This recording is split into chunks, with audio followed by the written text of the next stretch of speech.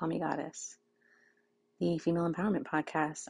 I am at the Women's March Convention in Houston, Texas, and I just got into my hotel room. So I felt pretty inspired on my way out here, but I did want to talk about something that resonated with me during the flight and its new beginnings. So I'm actually recording an episode in the hotel room. Today's episode is going to be about starting where you are. Before I jump into it, I have to share that I'm here for the Women's March Convention, the Summer of Rage. I'm beyond excited and nervous at the same time. So thrilled to be here.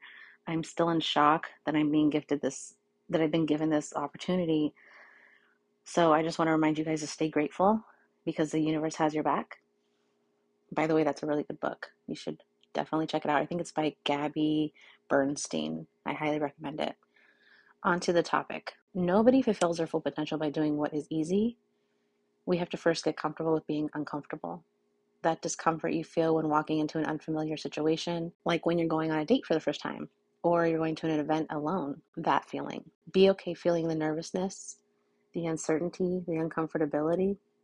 In order to outgrow who you are right now, you have to take the first step into what's uncomfortable.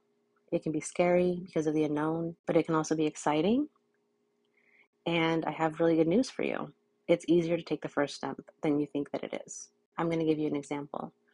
Starting a new project, this podcast, for example. There's a million reasons that I could have come up with as to why making this podcast wasn't a good idea. I have no experience in podcasting. I have a full-time job. I'm a parent to two small children, two small boys, 7 months old and 3 years old. My hands are full. I could have told myself all the negative things to get in my own way. It's so much easier to focus on obstacles rather than optimism. But regardless, here we are. I'm having this conversation with you. I simply chose to focus on my purpose for doing this podcast rather than why I shouldn't do it. My purpose for doing this podcast, if I haven't mentioned it before, was to empower women, to empower those who identify as female, to empower anyone who needs to be supported. I'm here to support. I want to tell you a little story about new beginnings.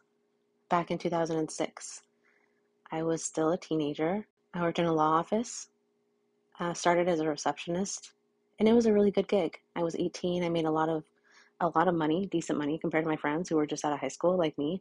My hours were in the morning. I needed to take college courses in the afternoon, so it was really nice. I had that schedule, and it was a very professional place to work.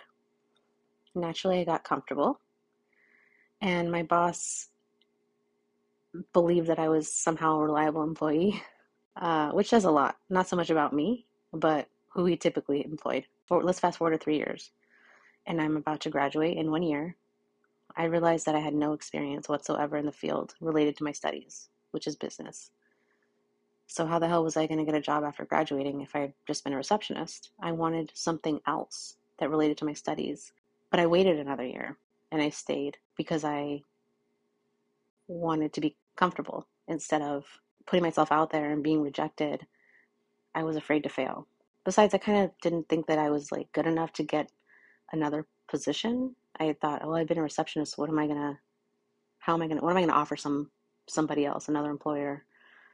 My boyfriend, actually, now husband, Tim. Hi, Tim. We're gonna be getting into relationships soon. I have a guest coming on soon to talk about relationships. And anyway, so my husband's name is Tim. We've been together for a very long time. So Tim happened to see a billboard ad for a popular bank that was pretty local. I had seen a lot of mail from them for their attorneys that I worked for and with. And I thought, why not try? He saw that they were hiring, and I thought, why not check it out? So I applied, and I got hired after a day or two right after my interview. And I remember that interview still, and it was 15 years ago. Now I work in finance, and I really do believe in my heart of hearts. My mom used to say that, my heart of hearts, that I wouldn't be here if I hadn't taken that bank job.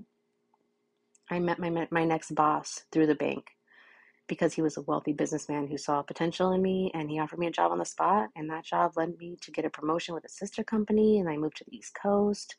I led credit control operations, and the story just goes on and on. But if I hadn't taken that first step, if I hadn't stayed a receptionist because it was easy and it paid well, or I went into a different field even, what if I hadn't gone into finance? I wouldn't be working in finance and accounting right now. My major was business. I had no idea where I wanted to go. I just took that first step. So my whole point is we have to start somewhere. We have to move forward in our lives. We can't be afraid to take that first step. You can do it. We all have talents and skills, and it's up to us to use them to create something great.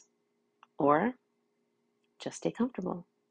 And staying comfortable is fine if you're okay going nowhere else.